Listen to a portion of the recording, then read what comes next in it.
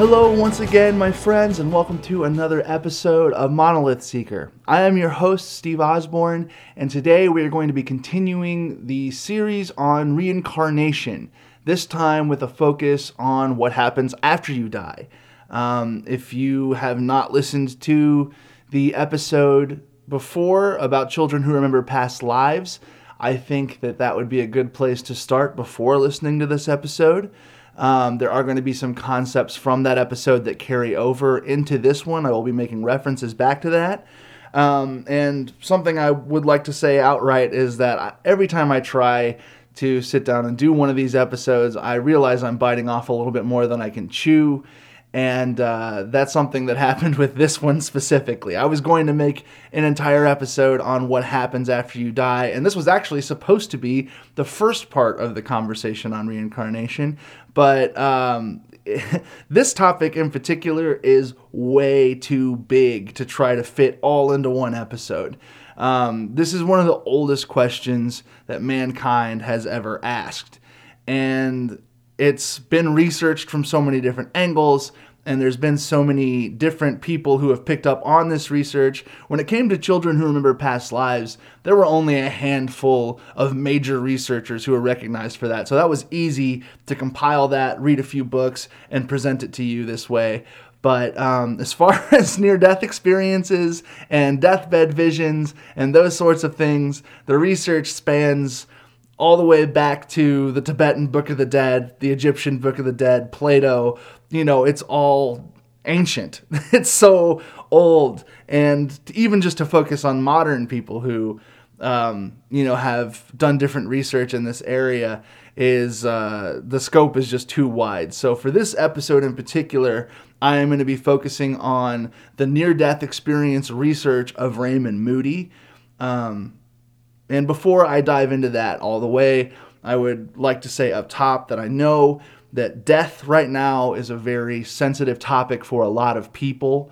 A lot of people are experiencing the loss of loved ones, friends, family. I know even people that I've just met playing music.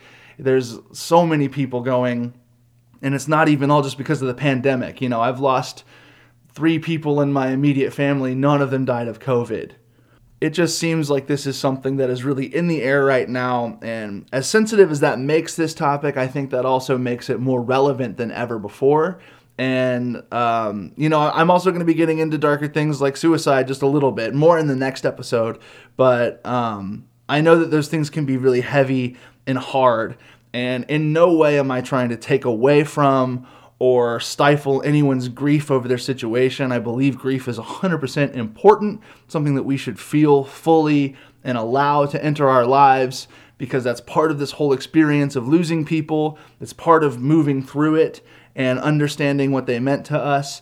And I think that is a beautiful and, like I said, important thing. But hopefully some of the information that I give you in this episode and the next couple episodes will be a little bit uplifting and help you maybe look forward to something more after this whole physical experience is over. With all of that said, let's go ahead and jump into Raymond Moody and his research. So right off the top, I want to say that Raymond Moody is a doctor in philosophy and medicine. He seems to be like a lifelong academic. When he's not learning, he's teaching. He's a grief counselor. He's got so many things on his plate all the time. I don't know how he does it. But studying near-death experiences has been a passion of his since he first heard one in school for philosophy. A man by the name of Dr. George Ritchie shared his near-death experience with Raymond Moody before the term near-death experiences was ever coined, because Raymond Moody was the one to coin it in 1975 with his book Life After Life. But Dr. George Ritchie's story really sparked Moody's interest in the topic, because some of the things that Ritchie describes kind of follows the lines of ancient stories of what happens after death. Like in Plato's Republic, he talks about a soldier who was killed on the battlefield, and when he was brought back to the funeral pyre, he woke up on the funeral pyre and told them, like, I have been to death's door. When I died, I have left my body. I saw the other soldiers on the field rise up to meet me in the sky, And I watched them file through these different doors when we got to the other side of the light. And the people who were watching the doors told me when I tried to walk through that it wasn't my time and that I need to go back and explain to you what I've seen. And that kind of lines up with what was in the Egyptian Book of the Dead and a little bit of what's in the Tibetan Book of the Dead. All of these have their own cultural bend on them. But as you'll see with different near-death experiences, that's the case for everybody. There are certain similarities that are very glaring and stand out, but they're also very tinted by the lens of whatever culture, religion, spiritual experience that you have had during your life. So to get into Dr. George Ritchie's experience a little bit, because it's kind of amazing, he was a private in the military stationed in Texas in the late 1940s. He had just been accepted into medical school and was actually packing up to leave when he came down with a terrible respiratory infection. He got super sick, full-blown double pneumonia, and while he was in the hospital, the attendant was doing his rounds and came around and found him dead. He had basically drowned in his own lung fluids. And, he was tested. He had no blood pressure, no pulse, wasn't breathing. They pronounced him dead. They took him back to the morgue, put the sheet over his head. And then around that time, the attendant saw his hand move. So after a little bit of talking with his commanding officer, the doctor in charge, the attendant was like, look, I saw this guy's hand move. You need to inspect him again. So he inspected him again. Still no blood pressure, still no pulse, still no breathing. But the attendant was convinced, and somehow Ritchie says that he's very, kind of astounded by this, that this, lower level officer was able to convince his commanding officer to give Ritchie a shot of adrenaline to the heart. And they did that, and he revived. And Ritchie says from that point that he has a very different story of what happened. It wasn't just him dead.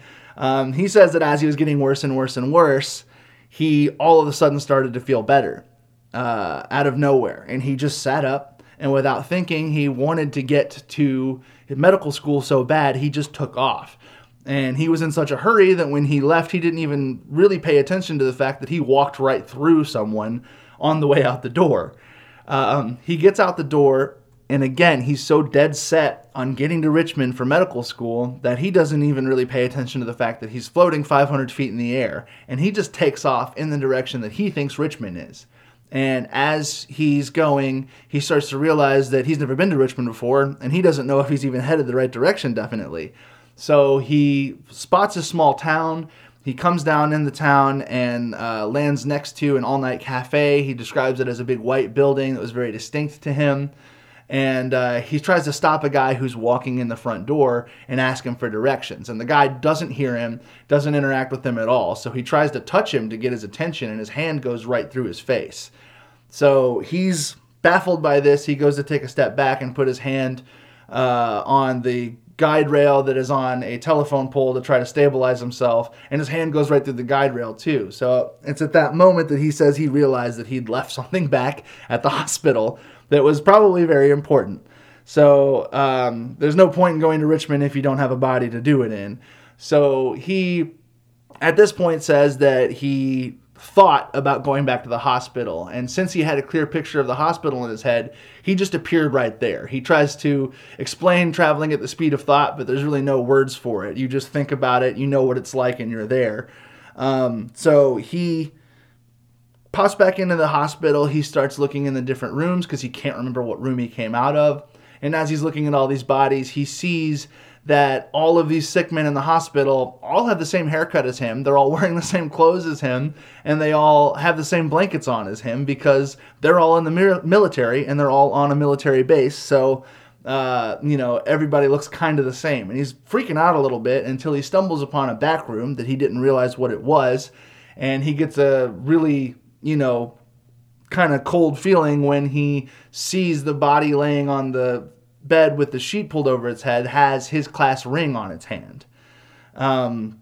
So as he's taking all of this in, he, is trying to pull up the sheet to see his face, but he can't interact with it. And as he's doing all this, he sees a light at the head of the bed. And it gets brighter and brighter until he says that it is about the brightness of 1,000,000 arc weld lights happening at the same time. And, he goes into detail about this, saying, if I had retinas, they would have burned out immediately. But because I was not in a body, I was looking at my body on the bed, somehow this light was just comforting. It just poured love and compassion, and it had like a physicality to it.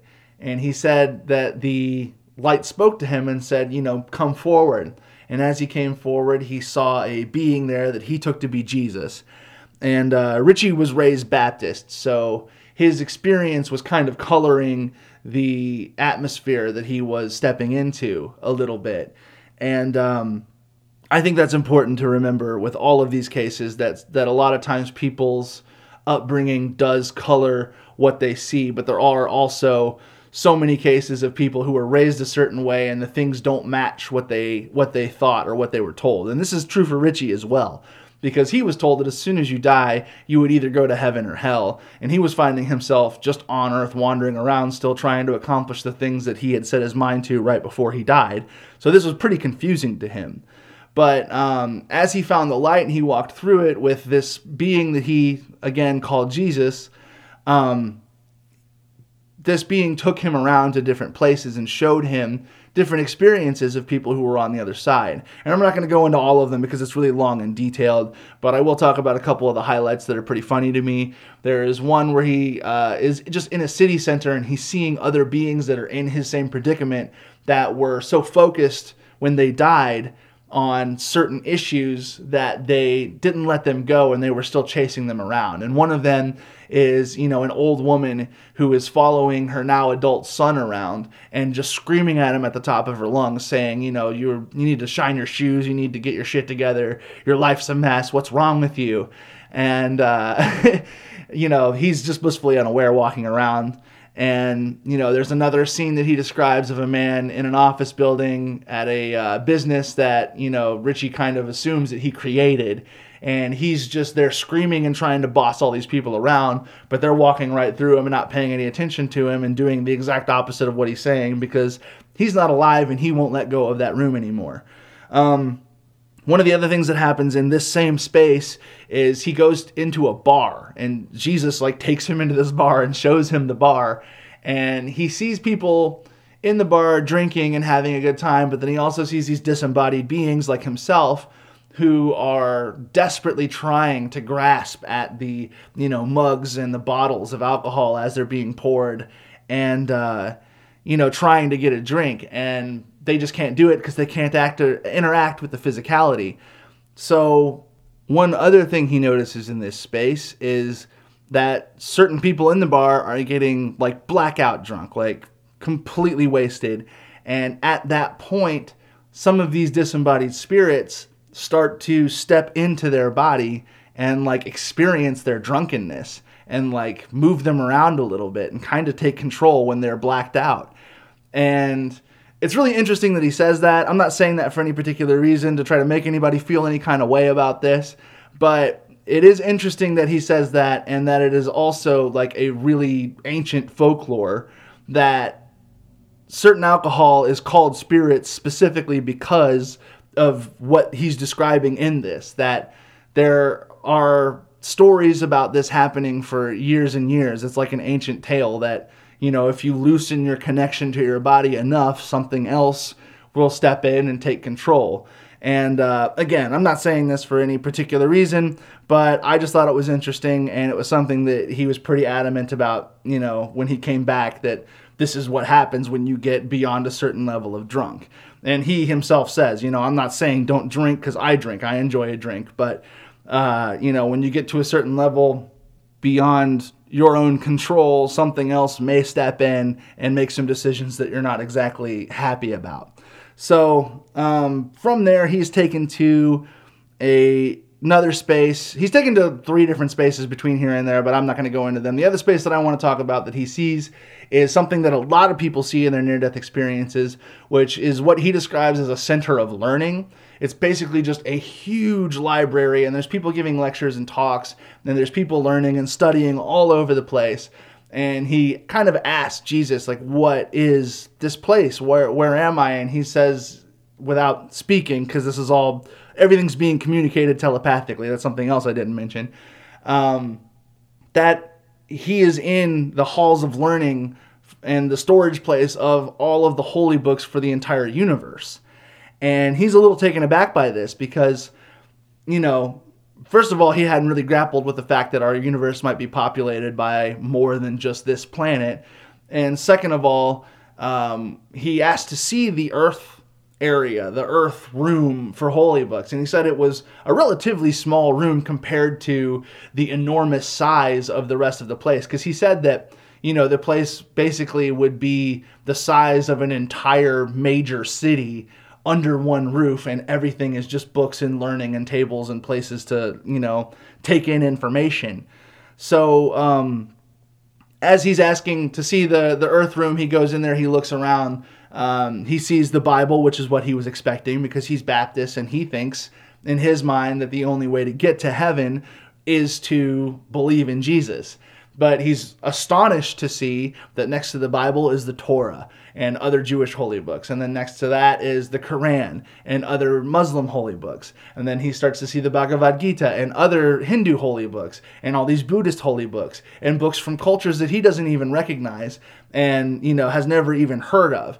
And this is all in the Earth section. And he is kind of taken aback by this, and he gets the impression, the telepathic impression from Jesus, that none of the actual denomination matters. You are basically just supposed to find your own culture's way of expressing the mystery, the wonder, the, worship or whatever you want to make it into of this whole experience, of the whole thing. So he comes back from this completely changed, and, he tells this story for the rest of his life, going to different schools and different churches and talking to people about the fact that, really we just need to stop focusing on what religion we are and what filter we're looking at all this through and learn to love each other the best we can. And it's crazy because this is one of the things that will stand out throughout every near-death experience you hear just about. So yeah, Raymond Moody hears this when he's still a philosophy student, and it blows his mind because he already knows about Plato's Republic, and he already knows about the Tibetan Book of the Dead and the Egyptian Book of the Dead a little bit. And he's starting to put these pieces together. And as he talks about it more, he talks to other students. He talks to his students when he becomes a teacher. He talks to other professors. He talks to doctors about this. And the more he talks about it, the more he gets stories just pouring in of, this happened to me, this happened to my brother, this happened to my uncle, this happened to my sister, my mom, my grandmother, this happened, everybody has some story of this thing happening that they're keeping under wraps because it's the late 60s, early 70s while he's gathering these stories, and a lot of people don't want to talk about these things. And I can attest to this a little bit if you allow me to break off from the stream of thought here. The reason I love doing this podcast is because I want to talk about these things as much as I can. I want to put this out there as much as I can, because every time I do, I find other people who are having either similar experiences or something that completely blows my mind that is something I just read about. It all comes together in such a crazy way. Like even the day that I finished recording the Children Who Remember Previous Lives podcast, literally I hit end on that and finished editing it, and I walked into my living room, and a friend of mine had brought somebody to the house that I'd never met before.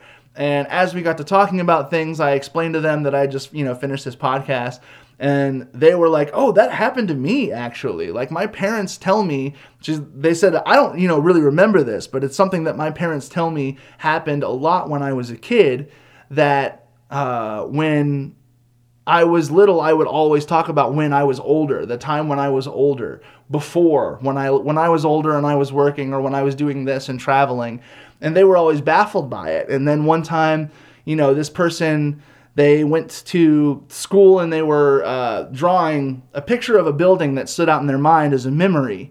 And, the teacher came over and looked at the drawing and was like, oh, this is a very distinct building. I know this building. This is, a museum in this certain city. I can't remember all the details because this happened several weeks ago and I've read so much since then. But, they were like, no, where did you see this? When did your family go to, I think it was Chicago, and see this building? And they had never been to Chicago, but they had a very clear picture of this building in their mind. And obviously, this isn't like proof. This isn't some verified story that somebody has studied. But the fact that this happens to people all the time is so insane to me. And the fact that nobody knows about it and doesn't talk about it is doubly wild. Like, just from reading these books and talking about this, a friend that I've known for years and years at this point told me that he used to tell his parents stories of when he lived before in the Victorian times and described things with eerie detail that like creeped them out. And this is stuff that I would never hear about. This is so interesting and fascinating, but it's something that nobody will really talk about unless they're prompted to. And here's the prompt. I want to talk about these things, That's why one of the reasons I'm doing this. I want to get these conversations out there. I want them to come back in whatever way that they can. And, it's been happening a little bit already. I want to keep that momentum going. I want to keep these conversations going. And that's exactly what Raymond Moody wanted as well. And that's what he found to be true. The more he talked about them, the more he found. And he started presenting these cases. He would, make a collection and he would talk about them and the similarities he found between the different stories that he was told by these different people, from different cultures, different parts of the country, all over the place. It didn't seem to matter race, creed, or, what your family history was. If you died and you had this brush with death where you were revived, you would come back with some amazing story that would often have a lot of the same details as other people who you had never met or heard of, And that's a really crazy coincidence, if you want to call it that. But so he starts noticing these patterns enough that he feels it's time to sit down and write a book in 1975, the one I referred to earlier, Life After Life. And, this book was expected to sell only 5,000 copies, and they were proud of that. Like, him and his publisher talked about it. They were like, yeah, 5,000 copies will be great. That'll be awesome. And then we can all move on with the rest of our lives. But that's not what happened at all, because this book took off. It got media attention, and, it started selling millions of copies, got translated into several different languages. And at the time, I don't know if it still is, but for a very long time, it was on the list of best-selling nonfiction books of all time. So in this book, and the subsequent book, the following book that was titled Reflections on Life After Life, which was basically the sequel to that book, but it was just him addressing the responses that he got to Life After Life in like a collected form and adding a little bit to the study. So between those two books and his other book, Beyond the Light, that's where most of my references are going to be coming from for the things I'll be talking about for the rest of this episode. Because between those books, he starts to notice all these patterns and he adds to them and he builds on them and, discusses the different possibilities within them. And it's really fascinating. So that's why I chose Raymond Moody to be the jump off point for what happens after we die.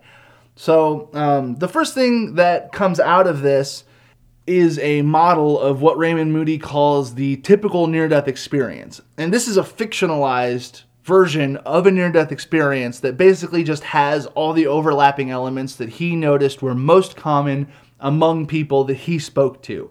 And I want to really press on that this experience is different for everybody. It is unique, it is personalized, it is something that you see through your own filters of existence and the way that you have lived your life on this planet. So it's going to be a little bit different for everybody, but there are common features that a lot of people experience. And one of the reasons that I want to point out how different and unique all of these are is that after these books came out, there became kind of a dogma that people were using these things as a checklist to judge people's near-death experiences.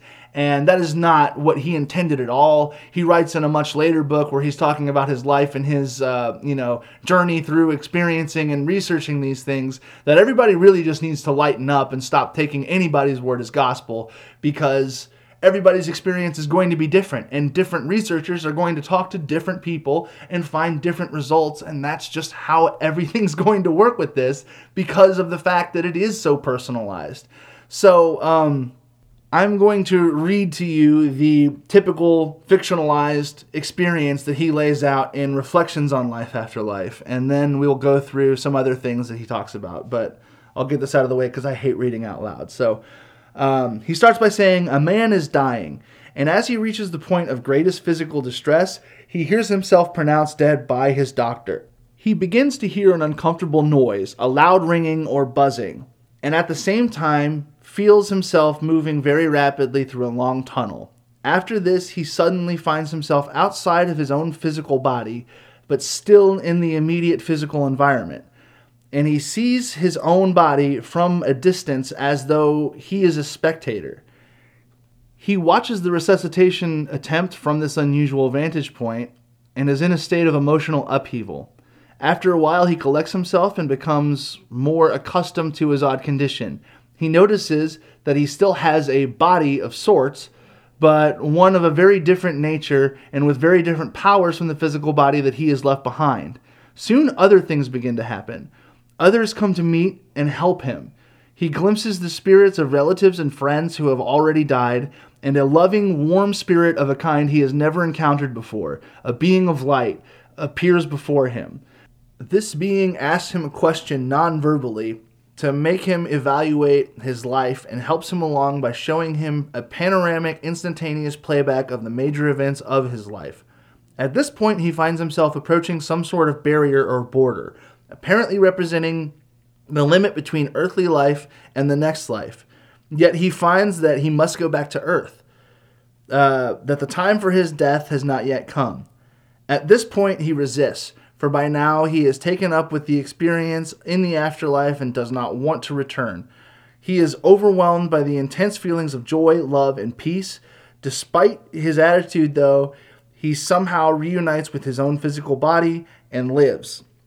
Later, he tries to tell others, but has trouble doing so. In the first place, he can find no human words adequate to describe these unearthly episodes.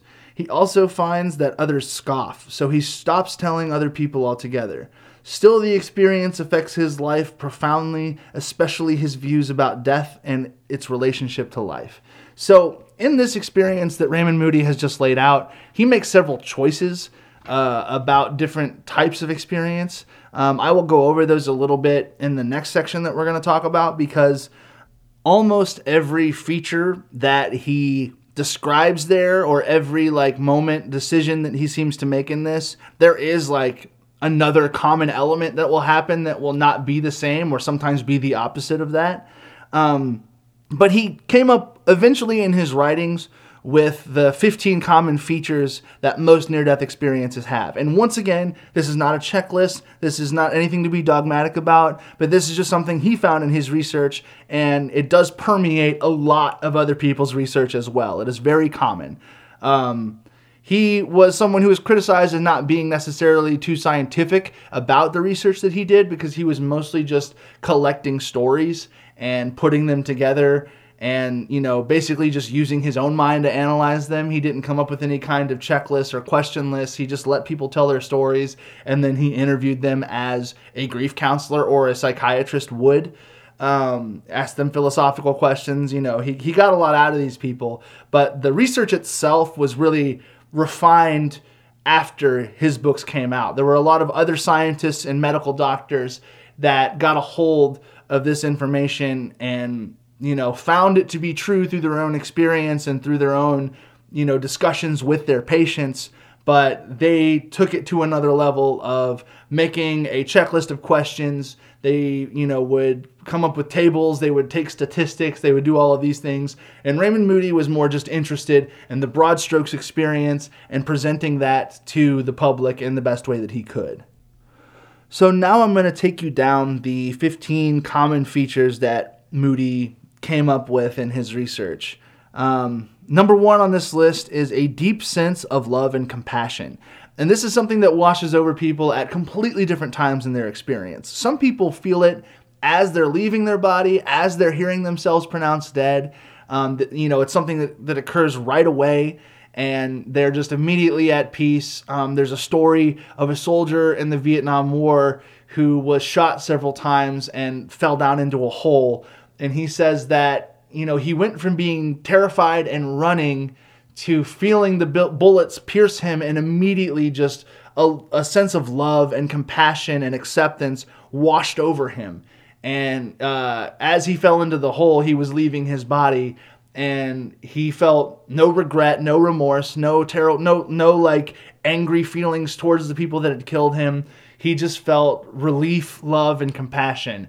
And he had a pretty similar experience to the one that Plato's Republic describes, in that he saw the other soldiers that had been dying on the battlefield rising up as well above their bodies with him.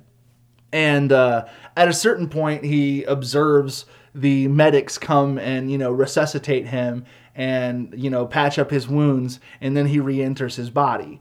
So, that person had that experience right away. Other people, they pop out of their body, or they have the tunnel experience, and they're like very afraid right away. Like the fear just kind of hits them in the first point. And even people who describe negative near-death experiences of like seeing horrifying visions or having to confront sides of themselves that they had been, repressing and burying on purpose for years, at some point in their near-death experience, they will talk about how they felt a love and compassion coming out of that situation, that there was a light that was at the end of all of this, or that there was some kind of experience that they had where they felt they overcame this negative experience, and they felt in that an unexplainable love, compassion, and just acceptance. And that's like one of the common things that people come back from this with as well, is that you just cannot express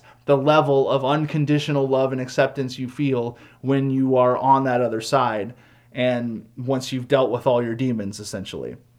Number 2 on this list is the out-of-body experience. And this one's going to be long. I'm going to warn you right off the top. I'm going to go into this in detail because it is super interesting. So in Raymond Moody's typical experience that I just read to you a moment ago, he talks about how upon leaving the body, many people find that they still have a body of sorts. And that is true in a lot of situations. Some people feel that they still have arms and legs of some kind, that they still have the rough shape of a human while they're out there. Some of them still see themselves as the body that they were in. Like if they were to look at themselves from the outside, they can see that they're even still wearing the same clothes sometimes as the experience that they had just had in a physical body.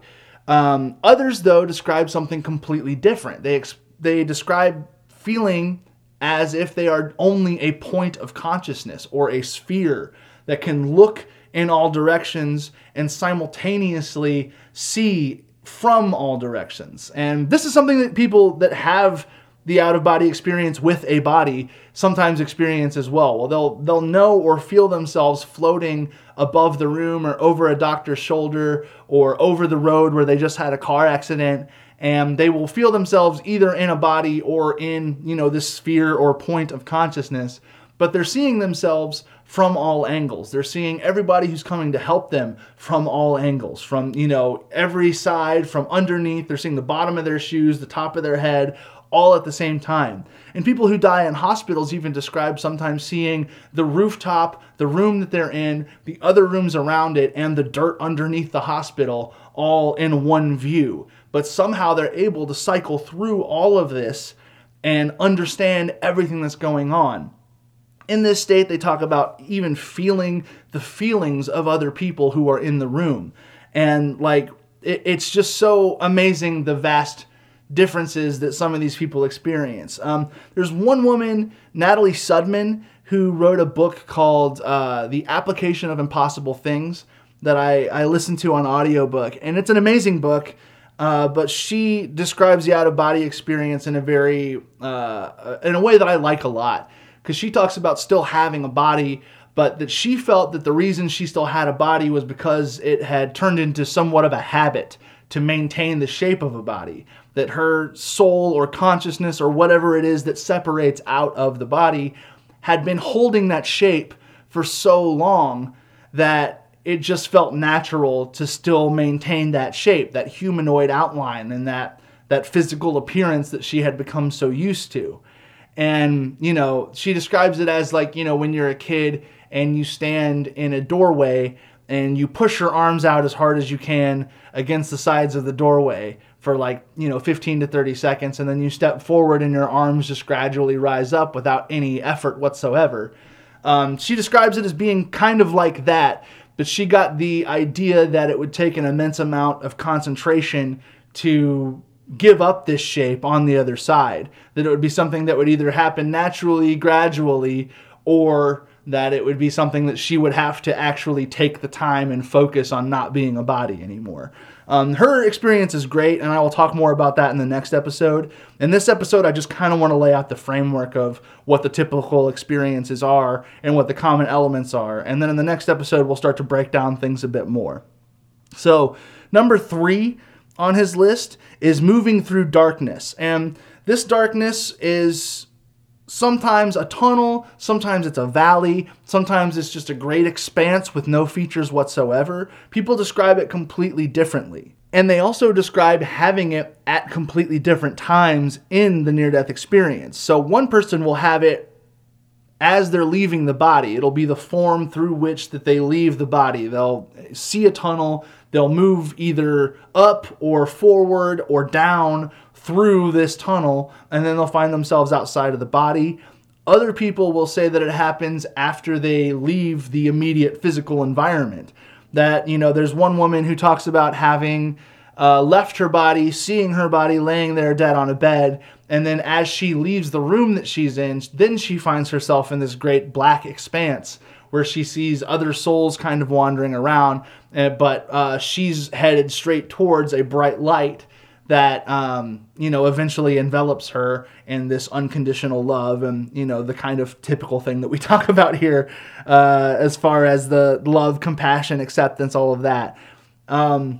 So this darkness, it can be experienced many different ways. Some people see a light at the end of it. Some people just pass through it and they're out of their body. It can be all kinds of different things.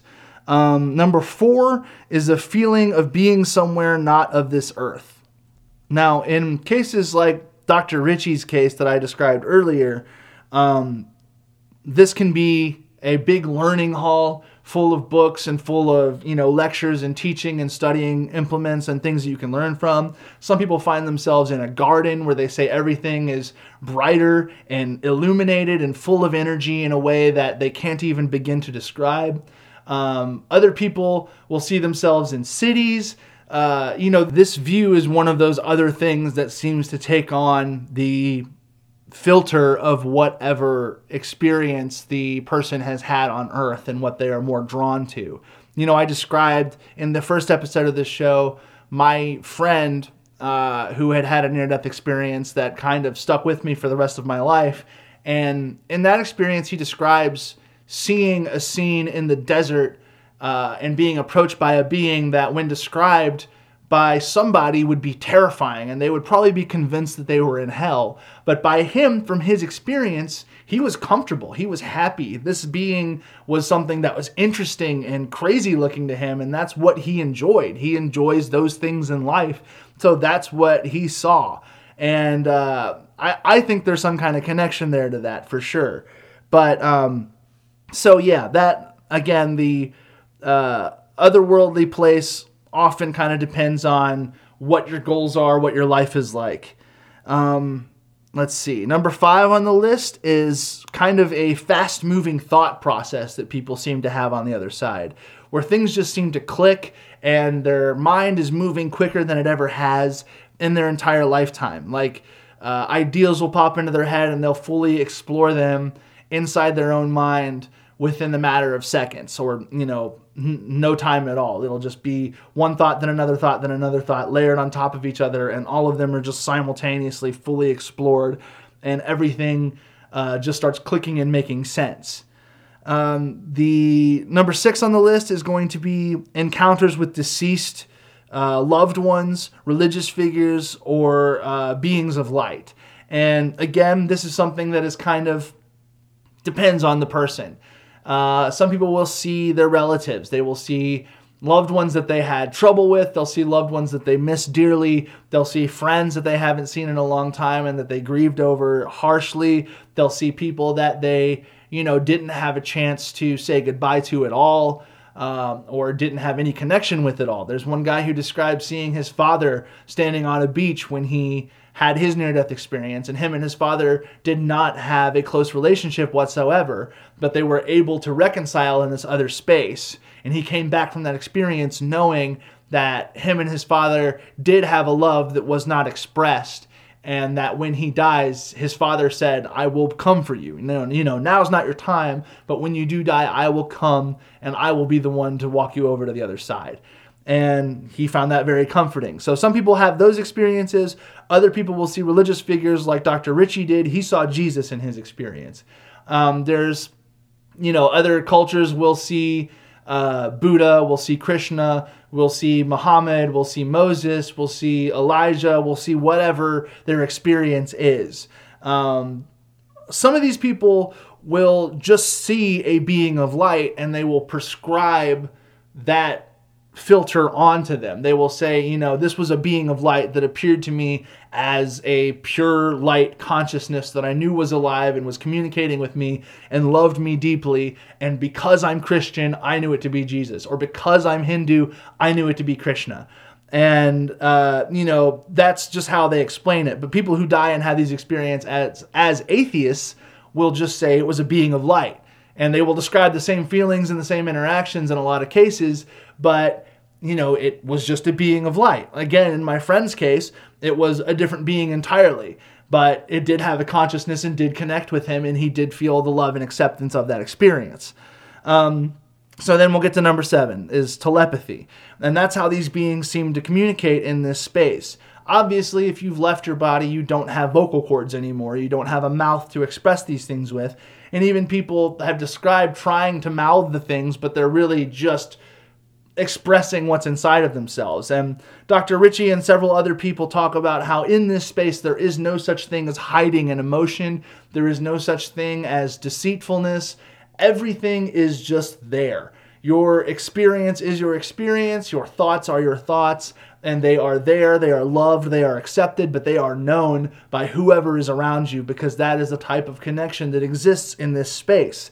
And that is something that leads so many people to know and understand that we are all one thing. That is one thing that always comes back to all of this, is that we are pieces of God interacting with each other in these separate consciousnesses, and that when we leave these bodies that really somewhat accentuate the separation, that really make us feel completely separated, when we leave these bodies, that we feel the connectedness, even though we still do have some sort of individuation where we're able to experience our own experience. But if you want to line up with another experience, you can as well, through telepathy or through whatever other type of sense experience you want to have. Then we can get to number 8 here on the list, which is the life review. And the life review is one that has become such a trope in our culture. People say they saw their life flash before their eyes when something big or terrible or scary is about to happen. And that is one of the most common elements in actual near-death experiences. But for people who have actually died and been resuscitated, they talk about these life reviews in a way that is more detailed than just seeing the major events of your life. Like, that's another choice that Raymond Moody made in saying and talking about the life review in his typical experience that he laid out. He says that these people see the major events of their life played out simultaneously in a panoramic view. That is the experience of a lot of people. Some people will just see the major events of their life. Other people will see every single second from birth to death, from birth to the moment that they're currently standing in.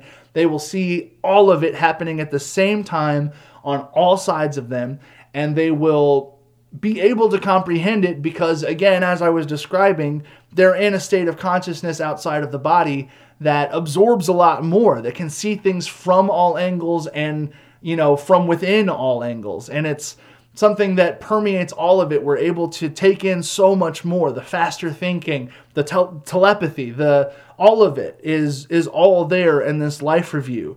And something a lot of people describe in this life review. Well, some people will see it, I should back it up and say some people will see it as just played out on one screen directly in front of them. Other people will experience it as being back in their body and having the full life experience. Like, there's a comedian named Jessa Reed that I will talk about more in her near-death experience in the next episode. But she had the experience of reliving her entire life second by second in like a fast forward, like simultaneous motion. And she felt as if she just lived the whole thing over. There was no difference between the first time she did it and the near-death experience version of it, except that the near-death experience version of it was all compiled into like an instantaneous moment. Another part of this life review that is very common, though, is that people will not only feel the emotions that they experienced during this life review, during all the moments that they're seeing, they will experience the emotions of all of those affected by it. You know, some people will talk about how they felt, you know, just for instance, they would see a scene of themselves as a younger child being mean to their sister, to their sibling. And they will not only feel the emotions of being mean and putting that out there and knowing that it's not necessarily the best way to connect and love my sister, but also they will feel the feelings of their sibling, of their sister being hurt by what's being said. They'll feel anger well up inside, or fear, or frustration, and they'll feel the experience of letting, you know, the response come out. And then they'll experience the feeling of the vibrations that echoes out through the entire environment they're in. You know, they will have the experience of the, you know, dirt in the corner of the room, or the bug that's flying through the tree, or the, you know, bird that just landed next to them, or the cat that was in the house. They'll have all of the experience at once. And it's like an overwhelming sense of how much we actually affect our surroundings. And again, this kind of plays into what I talked about in the Children Who Remember Past Lives episode, about there being, you know, a separate part of us, a part of us that is higher than just what we're experiencing in the body, and that experiences the full connection with all things around us. There's the idea that I expressed in that episode was that, you know, our brains do not produce consciousness, but rather they are antennae that receive consciousness, and that they are designed by this consciousness to receive it in a certain way that we can communicate with each other. We can have a full experience in these bodies and experience the idea of separation. That's kind of what it all came down to. And this is another thing that points to that being the case, because if you are in the body experiencing all these things only from your point of view, it would only be fitting that after you are done in this body, you would get a glimpse at what all of those experiences look like from your higher self, from the thing that is controlling your brain, like an antenna or like a, you know, PlayStation controller, or whatever analogy I used. Something else he talks about, that Raymond Moody talks about in these books, is that the being of light that is with you, that will normally ask you a question to make you review your life. I should talk about that question real quick as well, because usually he will ask you, or it will ask you, what have you done with your life? And that is not a question of judgment. It is not a question of, you know, you have to prove anything to me. It is literally, as he says it in his description, a prompting question. And it just makes you think, like, what's my life been like? And as you think that, this panoramic view or this experience will unfold around you, within you, or, you know, however it seems to happen for this personal experience. So as he's describing all of this love and unconditional acceptance that this being is pouring out, he's very quick to point out also that, you know, any judgment that's happening in this space is coming from within you and not from this being. That the most that the other being, that this light being will give you when it sees something that is, you know, maybe not the most loving or connected thing that you could do in that situation, that the being will seem to laugh or make jokes with people about, like, well, you kind of beefed that one, didn't you? You know, like something along those lines. It seems to have a sense of humor about the whole thing. But the judgment that people talk about in, you know, the New Testament, he also points out that, you know, in the New Testament, it talks about judgment after death, but it does not say in the original translations where the judgment comes from. And he's saying that that's because the judgment comes from within. It's just a general judgment of you understanding that I'm a bigger thing, that I could have been loving and learning and experiencing compassion and connectedness this whole time, but I chose these experiences, so I'm going to look at them through that lens. And that's how that makes you feel.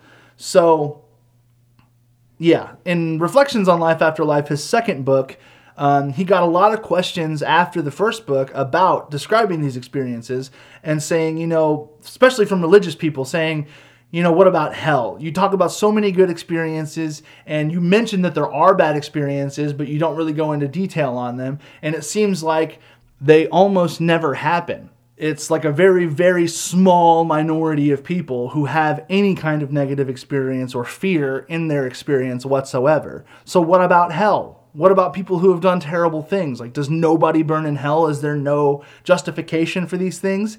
And his response is essentially that this life review would be the most hellish thing that somebody could go through if they had been a deliberately terrible person. Because once you've connected with this higher self and you've felt all these feelings and understand the love and compassion and the connectedness that was possible, and you look at all of these decisions you made, like the example he gives is of maybe a Nazi in World War II. If they were to have this experience and they were to experience not only their actions from their point of view, but from everybody who has been affected by them, then those feelings would be rippling feelings that move through entire populations of people.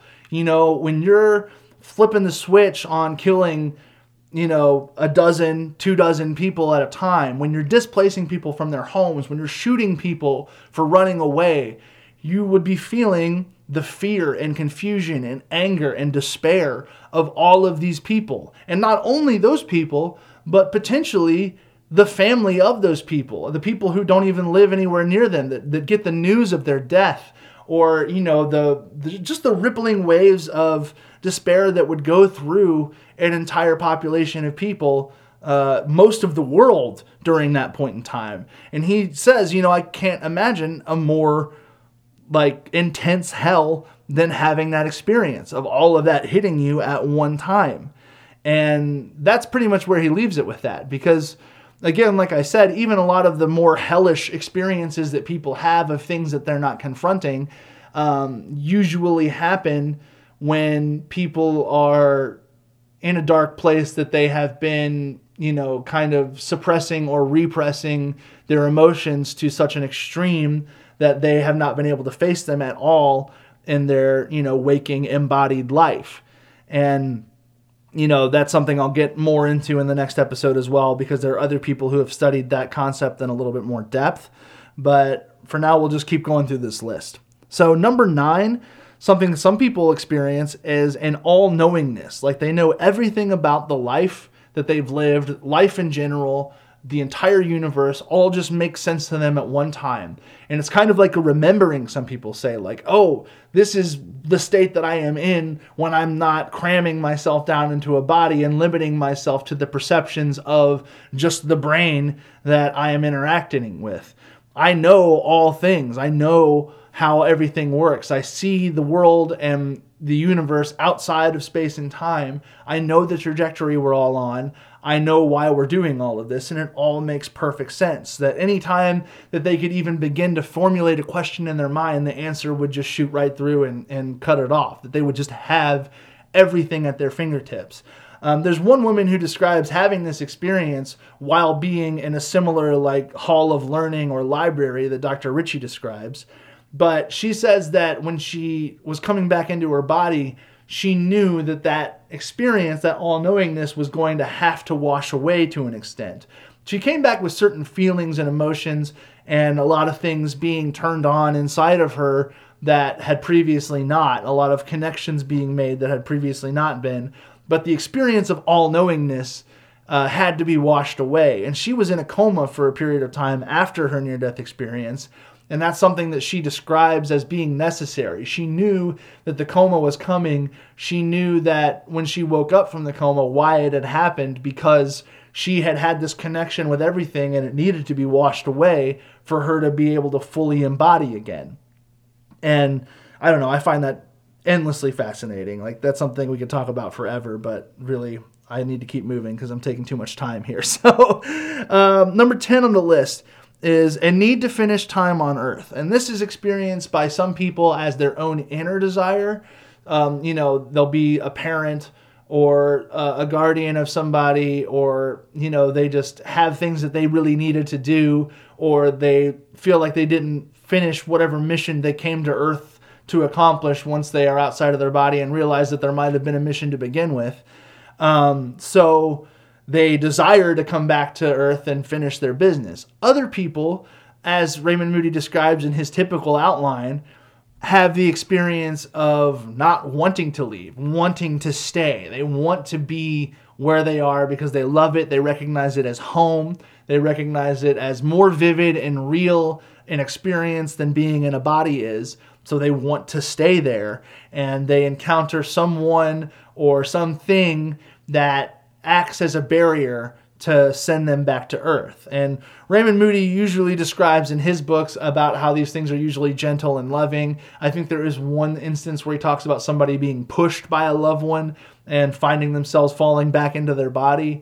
But in PMH Atwater, another researcher that I will talk about at length in the next episode, she talks about how people have the experience of being screamed at by loved ones or screamed at by people they don't even know. Like, you have to go back. Like, a very vicious, like, it's time for you to leave. You can't be here anymore because if you stay longer or if you cross this border or whatever the case will be, you'll stay dead. And that's not what you're supposed to be doing right now. So get back in there.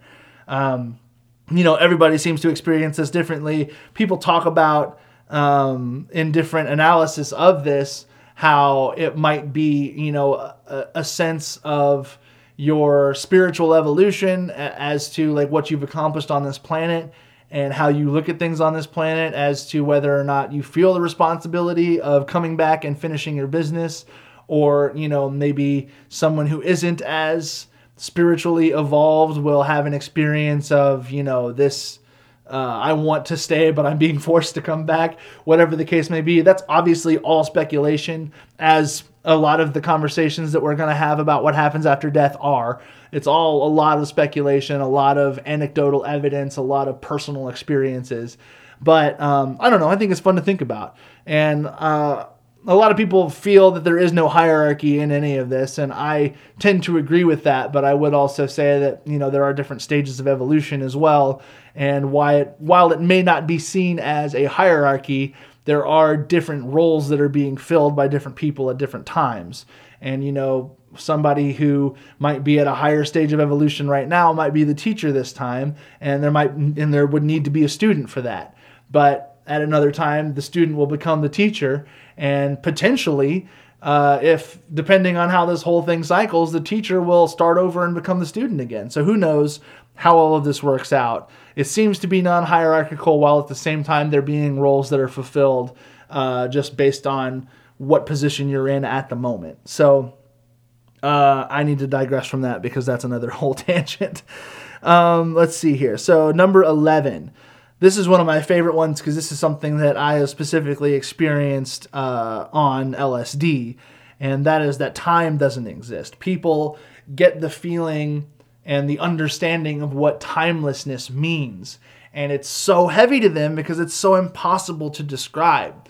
Because in these bodies, we experience time as a movement in one direction, and it's just something that is constantly passing and that we can grab onto, but it just slips right through our fingers every time. There really is no way to get a complete view while we're in these bodies of what time is. And when you're outside of the body, then you have all of this expanded awareness that I've been describing this entire time. The idea of time not existing is just a fact. That's just what it is. Like, time is a mode of experience to experience the separation and to experience growth and change. And that on these different levels, people will describe that time is either completely askewed, that you experience time how you want to, either forwards or backwards, or from the outside view, or time just doesn't exist at all and everything is laying on top of each other as a one single now moment. And that is something that Buddhists and Hindus and, mystics have been saying for thousands of years, is that there is no past or present or future. It's all now. It is all happening right now. It is all one thing stacked on top of each other. And we are just experiencing it in one direction because that is the choice that has been made about the physical experience in this universe. And, that can get really heady to talk about again. Like, it's not easy to conceive, but it is the experience that most all of these people have. Even all of these experiences I've described as linear, that Raymond Moody lays out in his typical experience. A lot of these things are described as linear, but the people who have these experiences will often say that this is just the best way I can describe how it happened, because all of the events that I'm telling you about were layered right on top of each other. I had my out-of-body experience, and as I was watching myself be pronounced dead, as I was watching the resuscitation attempt, as I was, seeing these people try to resuscitate me and work around, and I was, in some cases, people are so immediately at peace or, feeling the love and compassion and the experience of their predicament. They're so washed up in it that they will immediately start telling the people who are trying to resuscitate them, no, stop doing that. I'm fine. I'm better now. You don't need to try to get me back in this body. I'm completely fine. I just say that now because I forgot to say it earlier. But, they'll describe having that experience and the, going through the tunnel and the being of light and the life review and the otherworldly experience and the coming back to the body all in a single moment. And it will all just be layered over top of each other. Like it's all one thing happening. And, in their brain, when they get back into their body, it's something that they pick apart and tell in a linear fashion, but that it doesn't exist as that when it's happening to them in this expanded consciousness. Okay, so number 12 on the list. There is usually a depression period or a disappointment period after people come back. And I will go ahead and just go into 13 because it kind of, 13 and 14 actually, really tie into this. So 13 is describing life as being dreamlike and feeling like the place that they just were was the real life. That, the other side is how everything is supposed to be. That is home. That is where we all come from. But coming back into this body, even if they voluntarily did it, there is a sense of, oh, wow, I'm stuck in this dream again. I got to start thinking about rent and bills and taking care of things. I have to worry about the ailments of having a physical body. A lot of times the experience of getting to this near-death experience is very traumatic on the body itself, so they have to heal something. They have a big period of downtime afterwards to really try to heal their physical body and get themselves together. And having just come from this infinite, open, expansive, consciousness experience, and then coming back down into a body that doesn't always work like you want it to, and social environments that don't always work like you want them to, and, having all of these brain filters put back on everything can be very jarring and painful for some people. And it can cause depression or disappointment, or, in some cases people wonder, like, why was I sent back when I wanted to be there? And they go through a period of wrestling with this experience. Some studies say that it takes up to 7 years for somebody to fully integrate their near-death experience and understand that this is, where I'm at now and where I'm supposed to be now, because, this experience has told me that there's more afterwards, but that doesn't mean I need to rush to get there. So yeah, again, describing life as dreamlike and death as, the real thing is number 13. Number 14 is the new outlook on life and relationships. So New outlook on life and relationships also plays into the depression, because a lot of these people will come back and they will see things entirely differently. They will know that love is what really matters, that compassion and connection and learning and experiencing everything to the absolute fullest is what matters. And they have had this insane life-changing experience that they cannot even begin to put into words, but the rest of the world around them is entirely unchanged. And loved ones will look at them like they're absolutely insane as soon as they open their mouth about what they've seen. You know, it depends on what your background is or what your experience is, but you know, for some people who are like Southern Baptist or like certain sects of Christianity, if they tell anybody in their church that they've had this experience, they will be labeled as someone who was satanic and in some kind of communion with the devil. This obviously isn't true for every church and every, congregation and the experience of everybody who's shared that, because some congregations, some churches, some pastors will embrace this and say that this is a wonderful, beautiful thing that we need to learn from. But there are those that are very stuck in their ways and will say outright that you are now in league with Satan and, we need to pray for you. We need to exorcise these demons out of you. Another thing in one of the PMH Atwater books I read was talking about a boy who was either 8 or 12. I can't remember how old he was when he had a very intense near-death experience. And he told somebody in his church about it, and they started sending elders and deacons to his house every week to, try to exorcise demons out of him and to scare him into denouncing the things that he had told everybody that he'd experienced. And eventually, his parents moved out of that church and, tried to start protecting him from these people because they were scaring him. But he was very adamant the entire time that, I know God, I've seen God, I've experienced God, and he is not what you are saying. He doesn't want you to be doing this. He is not driving you to do this. He doesn't ask anybody to be this way. You're just being insane, essentially, is what is the conclusion he comes to. But I'm putting words in his mouth a little bit, but come on. If that started happening to you, you would think the same thing. But even beyond that, there are people who have explained this experience to a doctor or to a loved one and then been committed to a mental hospital because someone thinks that they're absolutely insane. And the changes in their life, the new outlook that they give, the different way that they treat their relationships, oftentimes in non-hierarchical ways where they just love everybody they come in contact with to the fullest extent that they can, this seems absolutely insane to people. And there's even one man, an older man who had a near-death experience that came back, and before he had died, his wife said, I wish he was more compassionate. He's so hard. He's so mean. He's so brutal about everything. And he came back from this near-death experience completely changed and loving and compassionate and, willing to have new experiences. And she hated it. She was terrified. She was like, what did you do? What's happened to you? You're not the same person. So even the things that she thought she was asking for, when they came true, they were just so uncanny that she was uncomfortable with them. She did not like it whatsoever. So yeah, again, this can contribute, to the depression or the disappointment in being back, because other people aren't having this experience, and no matter how much you try to tell them, if they're not ready to hear it, it's just going to sound like you're insane. But yeah, again, back to the list. Number 15, the very last one, is losing your fear of death. And again, this kind of plays into the whole thing as well. Some people not being afraid of death anymore and being willing to openly talk about death and what they experienced seems absolutely crazy to some people.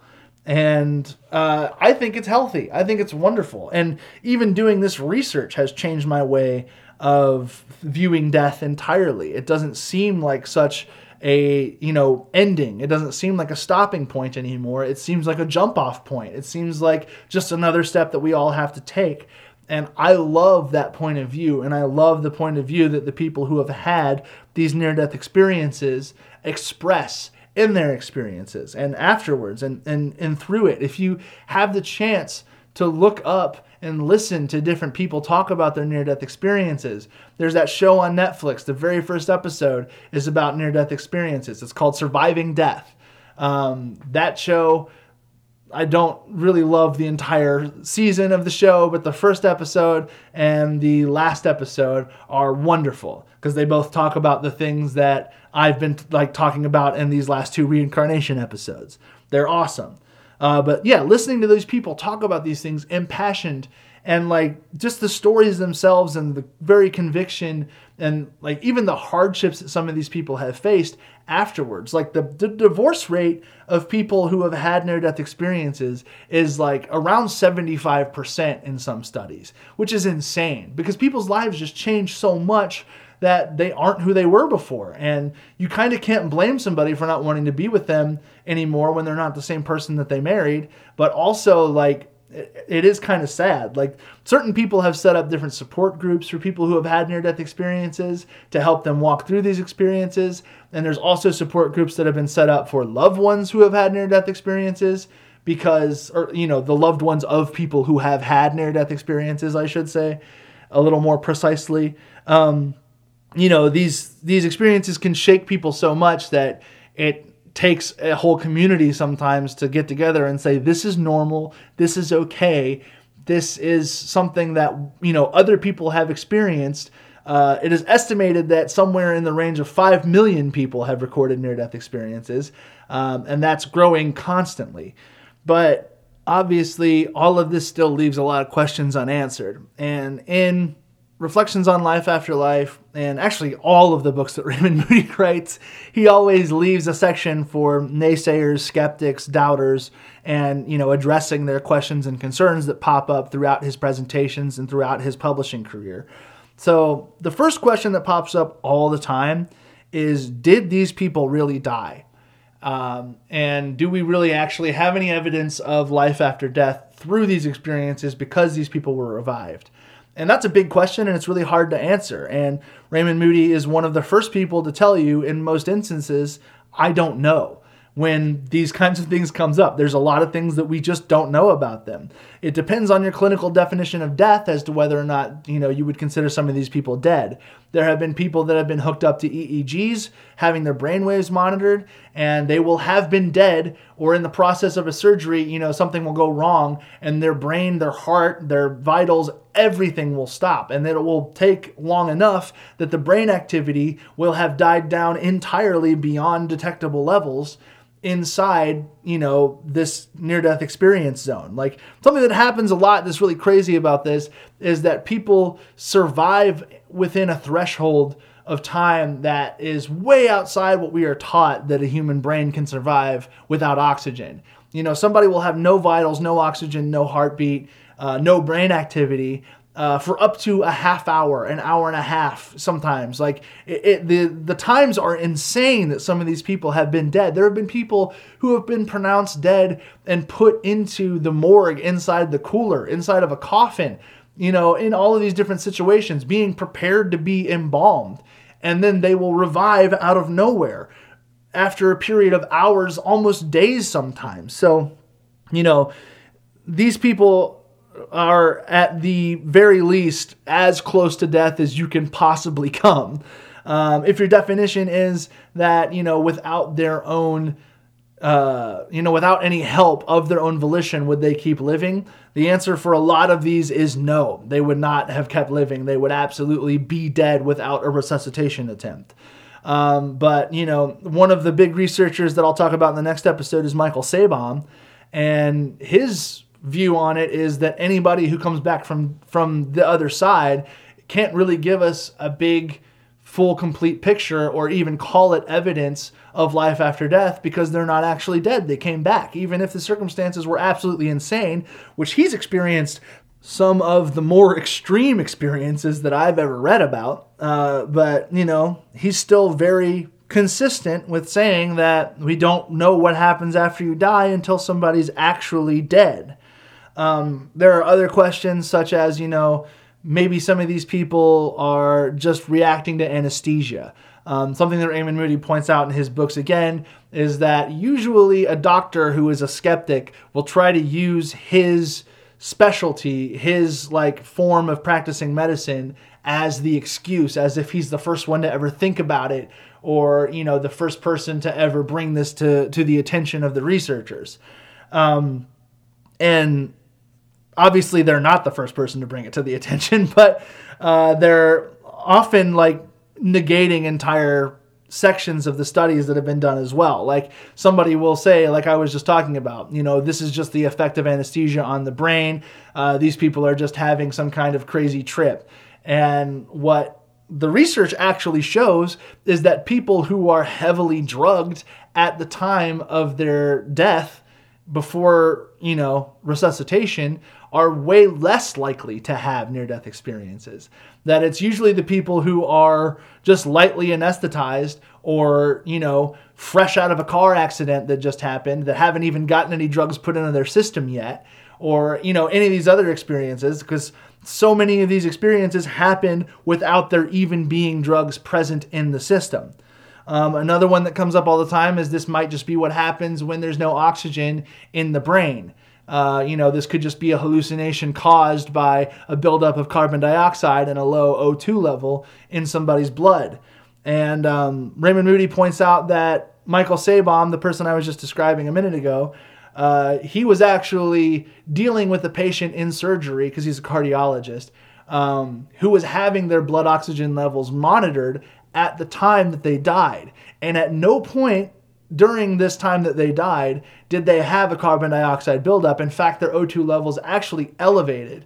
And this person had the full-blown near-death experience. The tunnel, the being of light, the relatives, the otherworldly place, the being put back in their body. They had the whole experience. All of the things that would suggest some kind of tie to lack of oxygen, and this person had elevated oxygen levels in their body. And obviously this is only one case, so it's hard to get a feel for this, but again, something else I want to point to in all of this is that these near-death experiences happen to people who don't even have anything physically traumatic happen to them.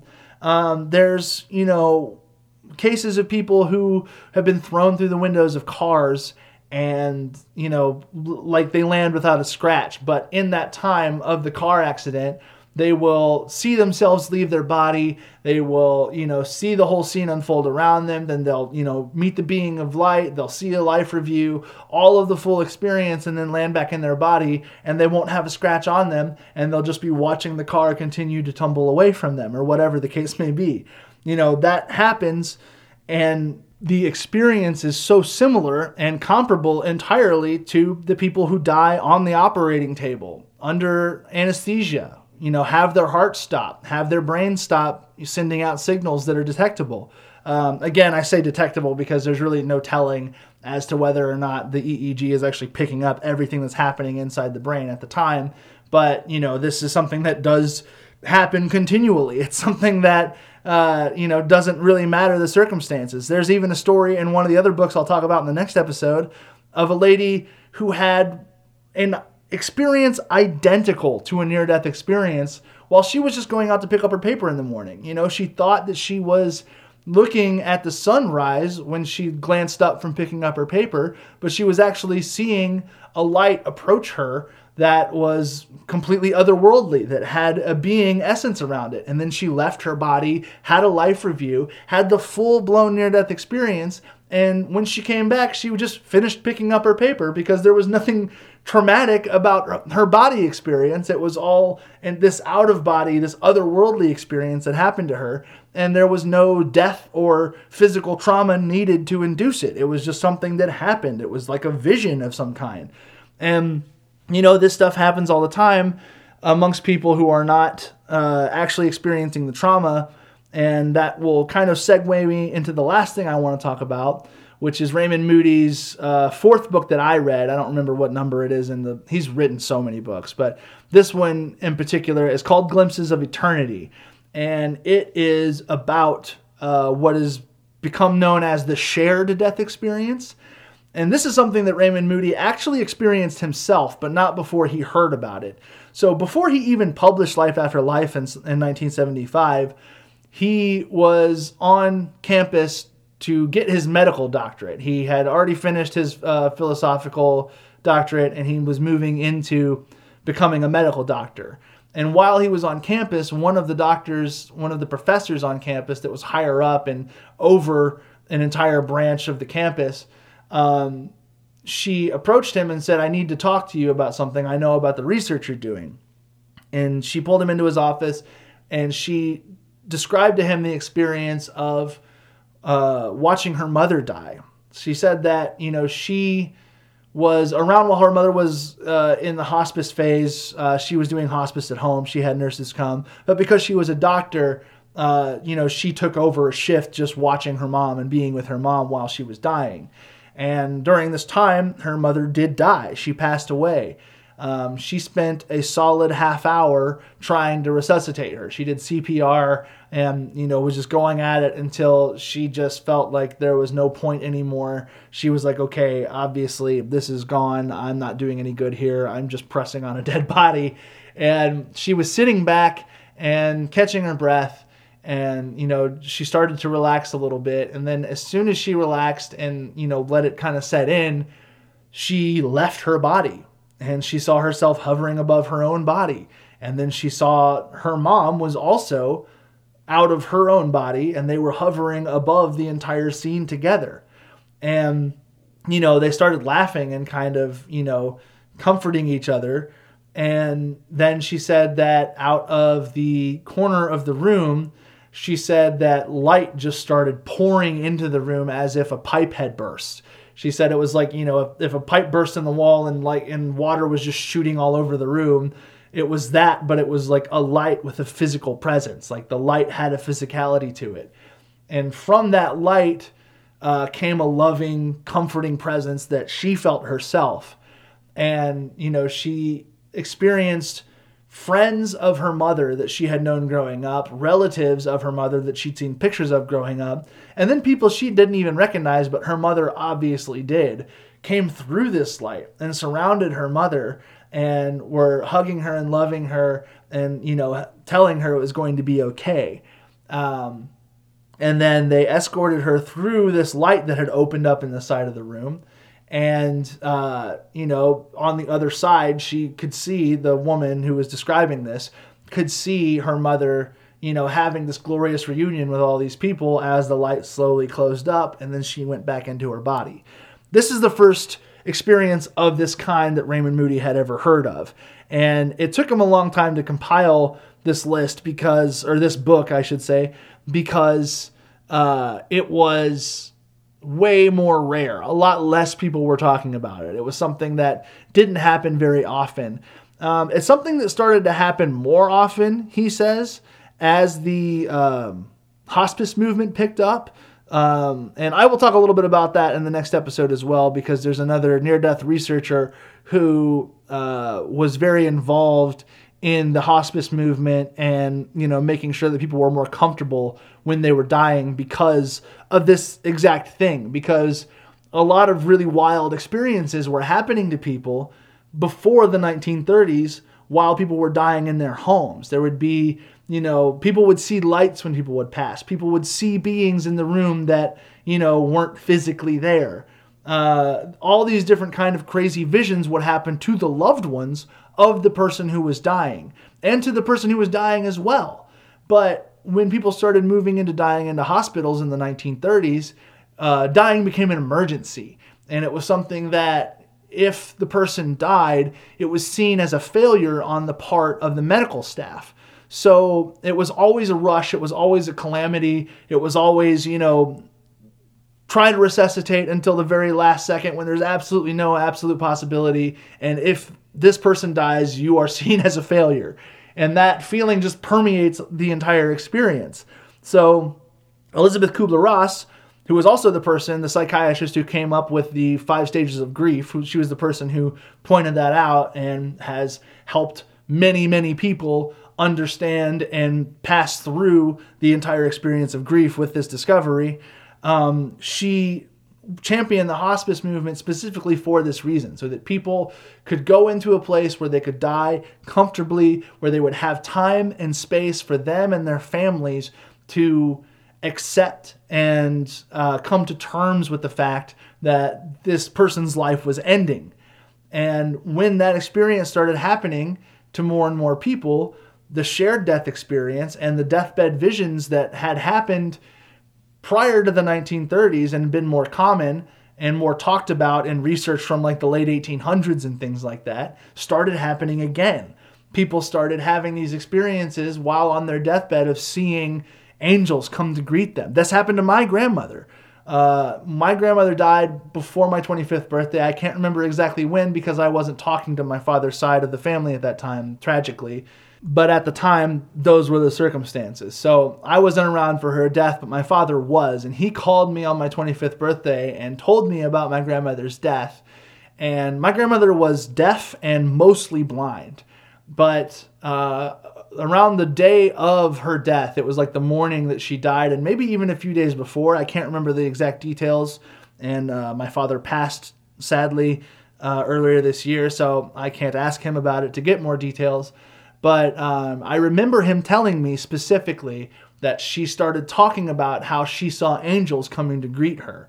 And she was hearing music and seeing these beautiful things, but she could barely even see who was in the room with her half the time. She could barely even tell who was there with her, but she could see these beings of light, these angels as she described them, clear as day. And she would sign to my father about, what she was seeing and talk about the music. And, he wasn't hearing music. He wasn't seeing any of this, but he believed she was because of the conviction and the look on her face. And especially, this is something that seems to happen no matter what stage of dying you're in. Like, some people are completely delirious. They'll be, dementia ridden. They will have no idea who the people in their family are. But something that's very common that Elizabeth Kubler-Ross talks about, and that, other people who have researched this talk about, that's something that's widely known in the circles of hospice nurses now, is that sometimes 3 months but anytime between 3 months and the day of somebody dying, they will reach some kind of stride of clarity. Well, they will come out of whatever fog they've been in, and they will know everybody's name of everybody who's around them. They will address them by name. They will say their goodbyes. They will be very articulate and clear. And also, they will start having visions, not all the time, but sometimes will also start having visions of seeing people that they know and love who have passed. They'll see, dead siblings, dead parents. They'll see dead pets sometimes. Long lost friends. They'll see people that they haven't thought about in years, and they will come one by one, or sometimes all together at different times, to greet them and tell them it's going to be okay. You're going to be all right. And this is something that hospice workers deal with on a regular basis. There's a woman on TikTok right now who I've seen her videos other places because I don't have TikTok, but she's a hospice nurse that basically just talks about the different things that she's experienced and the packet that she was given when she started being a hospice nurse, that just describes all the unexplainable things that she might come to expect in this line of work. And seeing lights is one of them. That's another common thing. It says, even Duncan Trussell, the podcaster, comedian that I like a lot, that kind of put me on a little bit more of a spiritual path with some of the people that he talked to. He talks about having volunteered at hospice, and he said that there was an experience that he had one time where he saw a woman who was slowly dying but starting to accept death. And it was like every time she leaned into it, every time she was just accepting it and letting it happen, the entire room would light up. And he said he couldn't even describe where the light was coming from. It was just her. She was radiating this light, and it was coming all over the room. It was coming out everywhere, and it permeated everything. And, this is something that was commonly known before the 1930s and didn't start really happening again until the hospice movement picked up and more people moved into it. And obviously some people in that space don't deal with the idea of dying. They don't deal with the fact that they're going to be gone soon. They spend the entire time, or their family spends the entire time, just fighting it like has been done for years and years prior. But, this is something that when you accept it, you seem to have a more fluid, beautiful experience. Raymond Moody collected a bunch of these experiences and glimpses of eternity. He talks about how basically all of the same things that appear in the near-death experience appear in some way, shape, or form in shared death experiences as well. People will be a part of the life review of their friend, partner, parent, sibling who is dying. it's not even always somebody close who has these experiences. Sometimes it's the doctors or the nurses who are in there taking care of them that will report these things, But it's always very similar to the near-death experience. There's a woman in Glimpses of Eternity that talks about her husband dying of cancer. And, it was her son. Her son died of cancer. And when he died, she left her body with him. She saw a mist or a light come up out of his body, and at that same time, she left her body. And while they were together, she could see him and know that he was happy and comfortable to be outside of his body finally. And then she saw his life review. She saw the whole thing unfold before her. She saw all the times that they were together when he was a kid. She saw times when they were apart. He was an adult, so she saw when he moved out, the friends that he was making in different places all over the country, wherever he lived, all the people that he knew. She got a glimpse at what these people meant to him. She saw experiences that they'd had together. And, after that, she saw, a archway open up, I believe. And, he walked through it with a being of light, and then she went back into her body. And obviously it's still traumatic to be in the room with your dead loved one, but it definitely softens the blow for these people who have these experiences. And again, as with the naysayers from the near-death experiences, these people aren't actually having anything bodily happen to them. There is no lack of oxygen. There are no drugs in their system.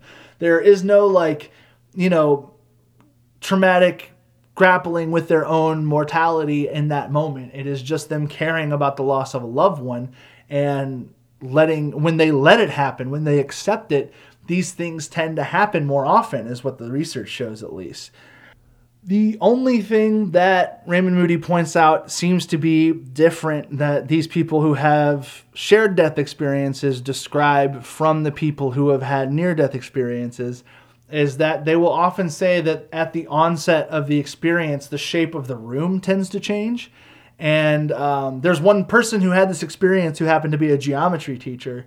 And the way he explained it was that it was an unearthly geometry. It was like the room just shifted and it bulged at the sides and twisted in a way or moved apart in a way that just didn't make any physical sense. But he was leaving his body as it was happening, so that didn't make a whole lot of sense either. And the geometry that he was experiencing was of a type that does not exist in the physical universe.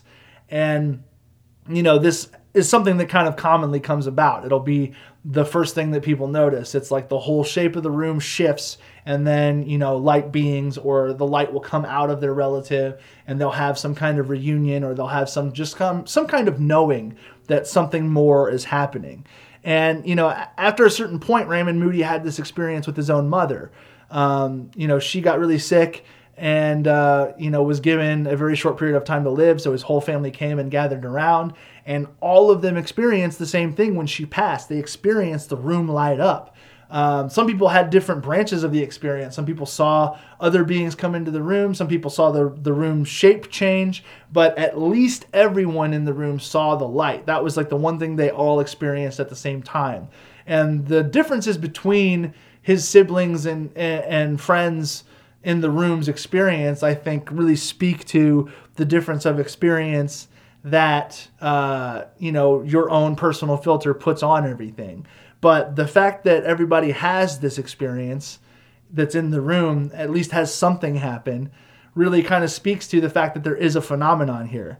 I'm going to go ahead and wrap this episode up now. We're at an hour and a half, and I'm happy to have finally been able to get through this all. I've tried to do this multiple times, and I am so happy to be having this conversation still. Again, this is a conversation I want to have all the time. I want to keep talking about these things. So if you have anything you want to talk about, if you have anything you want me to read, any specific questions, whatever it may be, please feel free to reach out to me. You can get a hold of me on Twitter and on Instagram. My handle is @MonolithSeeker on both of those. I'm trying to use social media a little less more recently, as I feel a lot of people are, or at least a lot of people talk about trying to do, and then unsuccessfully venture out into that. But The other way, and the way that I would prefer people try to get a hold of me, is my email address, which is monolithseekerpod@gmail.com. No spaces or hyphens or anything like that. It's all just one word. So please reach out to me. Let's keep this conversation going. I will have an interview coming up for you guys before too long with another good friend of mine.